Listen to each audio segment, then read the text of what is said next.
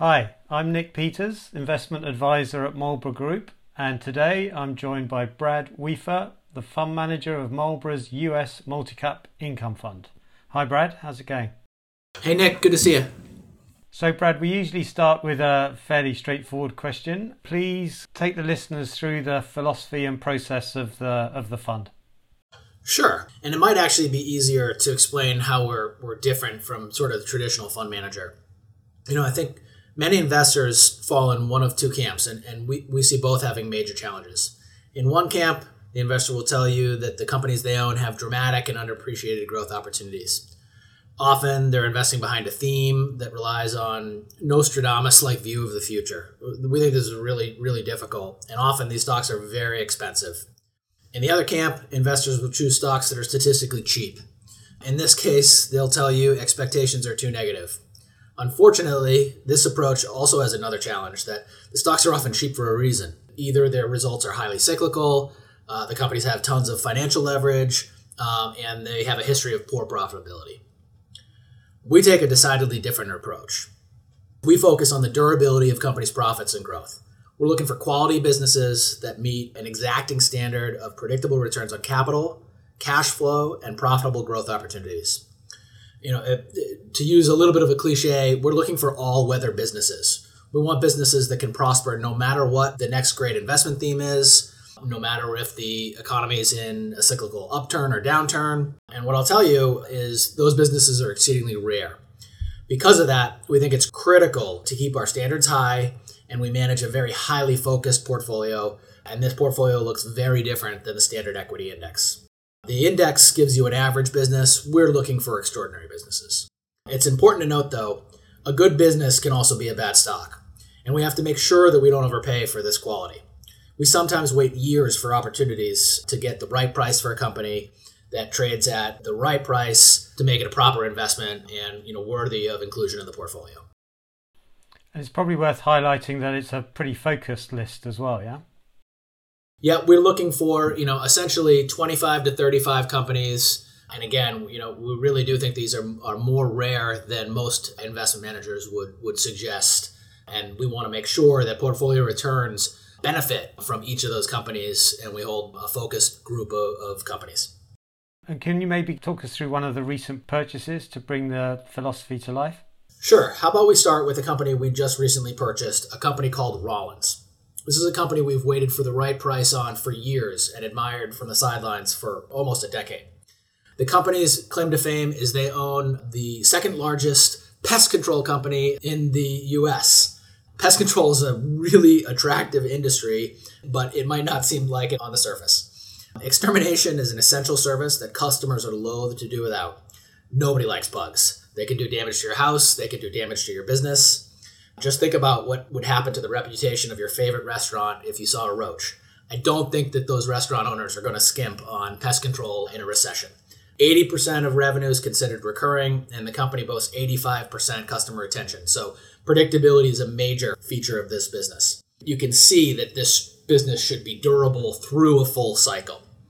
Pest control also has a low risk of technological obsolescence. We don't want to get caught off guard by businesses that can change on a dime. The old joke that the only thing to survive a nuclear war are cockroaches and Keith Richards, I think really rings true when thinking about Rollins. The business isn't capital intensive. Capital expenditures are quite low annually. And, I just mentioned a lot of good qualitative things about Rollins, but, the results are borne out in their financials. The proof is really in the pudding. The company's grown sales and profits consistently for decades, proving remarkably resistant in the slowdowns of 2002, 2008, and 2020. The company hasn't reported a down year in sales in over 20 years. Returns on capital have hovered near 40% annually, which is really remarkable. Okay, pest control sounds like a boring business, right? But its growth and returns have been outstanding. The company's compounded free cash flow per share at a 15% annual clip over 20 years. The stock has outperformed the S&P by 10 percentage points per year during that time frame. Honestly, looking ahead, we see much more of the same. Warm and wet weather breeds more bugs. And global warming, while unfortunate, is a good thing for the pest control industry. What's more, if you were to look at demographic trends in the US, people continue to migrate south. There are more bugs in the south. It's warmer and wetter there. Third-party estimates suggest Rollins in the pest control industry can grow 4 to 6% organically from price and volume. On top of that, the pest control industry is highly fragmented. There are lots of mom and pop organizations that Rollins has and can continue to acquire and improve over time, growing the business even more. I mentioned we've watched this business for a decade. I think about 40% of the company is owned by the founding Rollins family, which is actually an attribute we often look for in companies. That company underwent a monetization of some shares to give some wealth to some of the disparate family members. This fall, the stock was weak on that announcement, and we were able to capitalize and buy shares at a discount to where they've traded for years. And we were able to be nimble enough to get in and hopefully get right on that growth train that the company's been underway for the last 30 years. Okay, thank you. One of the aspects you mentioned was that sort of enduring growth, but of course there are times where that can come to an end. But it seems that you're not slow in cutting positions if there are signs of that. Can you maybe talk about one of the stocks that recently exited the fund? Sure. So if you look at our portfolio, our turnover is quite low. We're looking for businesses we can own for many years. So portfolio averages, roughly 10 to 15% a year. So we're looking at holding periods of close to a decade. But as you say, it doesn't always work out that way. And we can get things wrong, but also sometimes management teams can mess things up. A good example of that is a company called Ritchie Brothers. Ritchie Brothers is the global leader in a used heavy equipment auction market. What does that mean? They hold auctions for used bulldozers and tractors and heavy industrial equipment. Marketplaces are wonderful businesses. Usually the auction maker gets paid from both sides of the transaction, the buyer and the seller. And essentially, these businesses get better and better with scale. The more equipment you can sell brings more buyers. The more buyers brings more volume to the marketplace. It's a virtuous cycle that continues to the benefit of the operator. This business of selling industrial equipment might sound cyclical on the surface, but actually it's much less cyclical than you'd think. You think about how this would go if the operator of a large construction company has their business slowed down. They'll be much more apt to put volume onto the marketplace by selling some of their fleet. So you've got this sort of defensive profile on volume that helps in cyclical downturns. The company has generated strong free cash flow and returns over multiple business cycles. We first invested in RBA after COVID, when, frankly, much of the auction marketplace was forced online. RBA had the benefit of investing, seeing this coming sort of long term, investing behind their online platform, and really leveraged COVID to drive profits and improve their competitive advantage. It also helped improve their balance sheet. They had great cash flow through that period, and they were set up for years of solid growth. Unfortunately, management had some other plans. Late last year, the company announced they were acquiring the assets of IAA. IAA is actually a decent business. They run a slightly different auction model for salvaged autos. It's a related marketplace, but not the same marketplace as RBA was operating. And frankly, we know this business quite well. We know their competitor, Copart, quite well. And after a period of significant underinvestment by their private equity owners, by a previous holding company's ownership, IAA has been ceding share to Copart for many years. We really didn't see RBA being able to turn around that trend at all because the synergies to the deal just weren't quite as strong as the company was suggesting. We also saw RBA spend a fortune on this deal, diluting equity holders, adding balance sheet leverage, not exactly what we wanted to see. And frankly, we weren't the only one. A proxy battle ensued trying to stop the deal, and RBA's management went as far as to increase the offer price to IA holders to what we saw as the detriment to current RBA holders. The proxy failed to stop the deal, and after the deal went through, we exited the position. It's the old adage that good businesses can be run by bad management teams, held true here. We still like the assets, frankly, but did not see this deal as positive for shareholders, and we licked our wounds and moved on to greener pastures. Okay, thank you for that. I suppose talking about good businesses, the fund's done very well in recent years against the peer group, even given the performance of the Magnificent Seven, as they've been called, has been stellar. Of those 7 tech stocks, you own Apple and Microsoft. Why just those 2? We do own 2 of the Magnificent Seven. And why do we own those 2? Well, hopefully it makes sense given what we just said about our philosophy and our process. Let's take Microsoft as an example.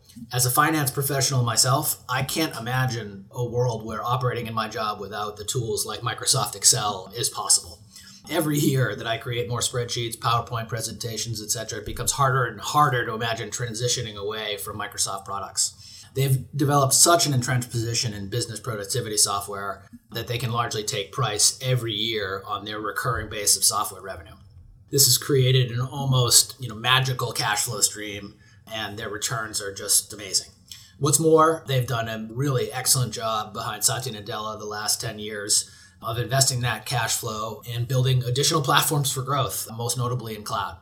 As we sort of look forward, they're in the pole position to take advantage of the move to artificial intelligence, helping productivity within their suite of software solutions, and the main owner behind ChatGPT's developer, and in quite the position to continue their dominance. What about Apple? Well, the iPhone and all the services contained therein has become an absolutely essential product for the vast majority of our population. I would take a kind of simple litmus test for the competitive position. As you walk into the office the next few days, count how many people bump into you because they have their heads stuck looking at their phone and they don't hear you because their iPods are stuck in their ears. Until that stops happening on a regular basis, I think Apple's competitive position's in quite a good place. It's just a remarkable platform for profitable growth, and it's a staple in our portfolio. So that's why we own those two. Why don't we own those other magnificent companies? We talked earlier about looking for all-weather companies, those that can withstand a cyclical downturn with ease. As you look at the business models of those other wonderful companies, we see a lot of cyclical risk in each of them, frankly. Amazon's a discretionary retailer. Tesla sells expensive electric cars. Google and Facebook make money off of cyclical advertising dollars. And NVIDIA is a semiconductor company, which that industry typically goes through significant inventory cycles. Those are clearly over and simple generalizations to be sure, and don't do those companies real justice. But at their size, it's really hard to imagine them not facing a real cyclical risk should the economy falter. Expectations are also quite robust for these companies, and the downside, in our opinion, to those companies over the next several years is too high, and we're frankly happy to look for better opportunities elsewhere. Okay, thank you. Just taking a step back and looking at the market environment, it feels like there's been a pivot from the Fed in terms of their view of when rate cuts are coming. That's been interesting to see how the market's reacted to that. But what are your companies telling you about the current environment?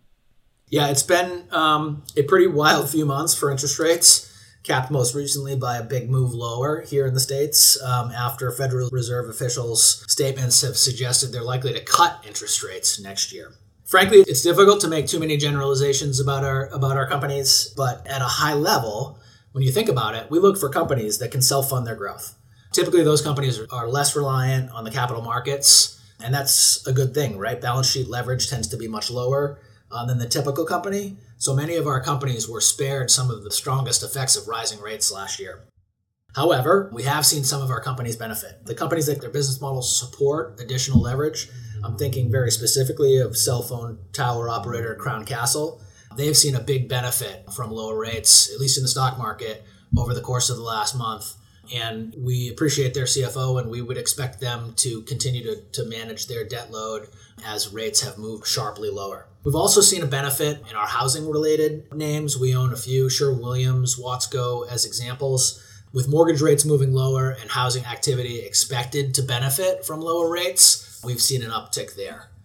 Okay. There's been more commentary these days of an equally weighted S&P index as possibly a strong alternative to the S&P 500, which is obviously dominated by those mega cap tech stocks. What's your thoughts on that? Well, 2023 has had the cap-weighted index outperform the equal-weighted index by more than any year outside of the height of the dot-com bubble. So it's not a surprise that this is coming up. Will that come to an end this year? That's a tough question. We tend to believe more in the power of preparing rather than predicting. I'm not sure if the Magnificent Seven will outperform next year. I'm not sure what the Federal Reserve will do. And I'm not sure if there'll be a recession next year or this year. Frankly, I don't think there are a lot of investors who can answer those kind of questions well consistently. But I am confident in our companies and the opportunities they have for durable growth. And frankly, we see a credible path for each stock to earn investors a consistent rate of return, no matter what the macro environment looks like, whether or not the Magnificent Seven carries the day next year or doesn't. Would it be great to have owned companies like NVIDIA this year? Of course. But we don't need to own all the good stocks. We just need to own a concentrated group of companies that can consistently deliver over time. If we do that, I think that the relative performance will work itself out and we'll be just fine. Excellent. It's very clear that this is a very much a bottom-up driven fund, but I can't end the podcast without highlighting that it is, of course, election year next year in the US. What are your thoughts on the impact of that on the stock market? Nick, you're full of the easy questions. I'd like to say that the state of US politics can't get worse, but frankly, my expectations are pretty low. It is almost embarrassing, how bad politics have been in the US, and I think it's probably going to ramp up this election year. I do think that the experience of the last two elections is worth bearing in mind. In 2016, the idea of Donald Trump as the president was unheard of, and ahead of the election, I think many would have predicted a complete market disaster if Mr. Trump was elected. That's not exactly what happened, if you remember. In 2020, the prospect of a Democratic president was equally panned and considered bad for big business. Again, not what happened. We had several years of very good returns. So any assumptions on the election that I might provide to you, I would take, frankly, with a grain of salt. And I think it's a little early, honestly, to make too many predictions either. There's questions of, will we get a third candidate? Will former President Trump be indicted and convicted? Will Joe Biden be the ultimate candidate for the Democratic Party? Lots of things to consider. But near term, I like the prospect of an incumbent sitting president running for re-election. Voters tend to vote with their wallets, and we'd expect consumer-friendly policies to be in place as much as possible to help President Biden get re-elected. The unemployment rate today in the U.S. has been below 4% for over 22 straight months. U.S. consumer confidence has been showing signs of improvement of late as well. Both gas prices and interest rates have been falling. These are all sort of good signs for the consumer, and some additional support favorable for voters could certainly help things next year. So if we're wrong about that, if things get dicier from here politically, frankly, I like the chance our companies have of dealing with that better than any forecast that we can provide on the election. Excellent, Brad. That's a really great update. Thank you very much for your time. Thanks, Nick. Great to talk. That was Brad Weafer, Fund Manager for the Marlborough US Multicap Income Fund. And if you'd like to find out more information on the fund, please go to our website, marlboroughgroup.com. Thank you.